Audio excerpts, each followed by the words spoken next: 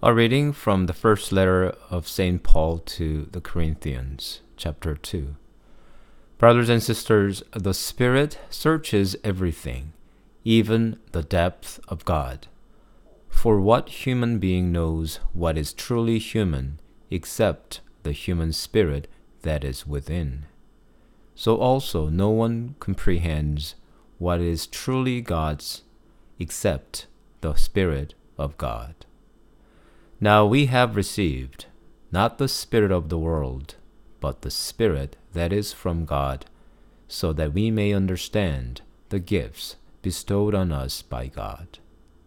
And we speak of these things in words not taught by human wisdom, but taught by the Spirit, interpreting spiritual things to those who are spiritual.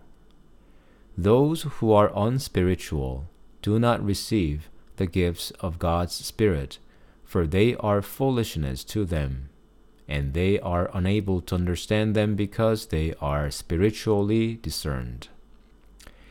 Those who are spiritual discern all things, and they are themselves subject to no one else's scrutiny. For who has known the mind of the Lord so as to instruct him? But we have the mind of Christ.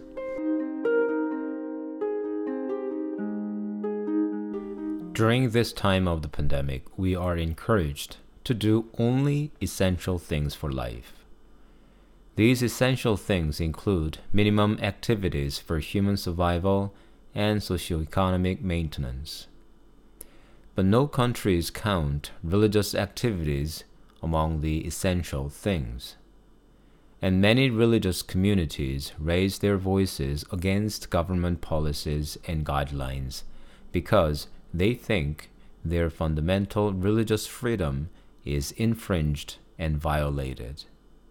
How do you feel about this? Simply speaking, this is a crash of religious freedom and right against the right to life. As civil rights, I think the right to life has a priority to religious freedom. However, for a faithful, particularly for a Christian, faith comes first before life.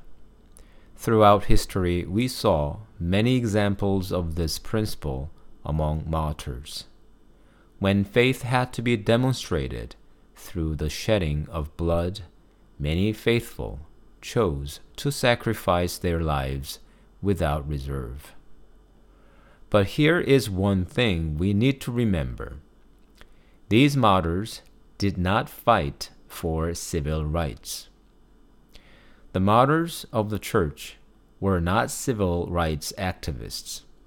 Christians are not a social class. They don't belong to this world. The kingdom of heaven is not of this world, as Jesus says. Christians live here in the world, but do not live for this world. St. Paul teaches today in his first letter to the Corinthians that Christians have received not the spirit of the world, but the Spirit that is from God, so that we may understand the gifts bestowed on us by God. The world does not understand the gifts of faith. Only with the gifts of God's Spirit we can understand them. But if we attempt to insist on these gifts of faith with the principles of this world, in other words, with the logic of rights and freedom, we will miserably fail everyone. Not only in this time, but also all the time, what we Christians strive for is to be faithful to God, not to triumph on religious freedom or rights.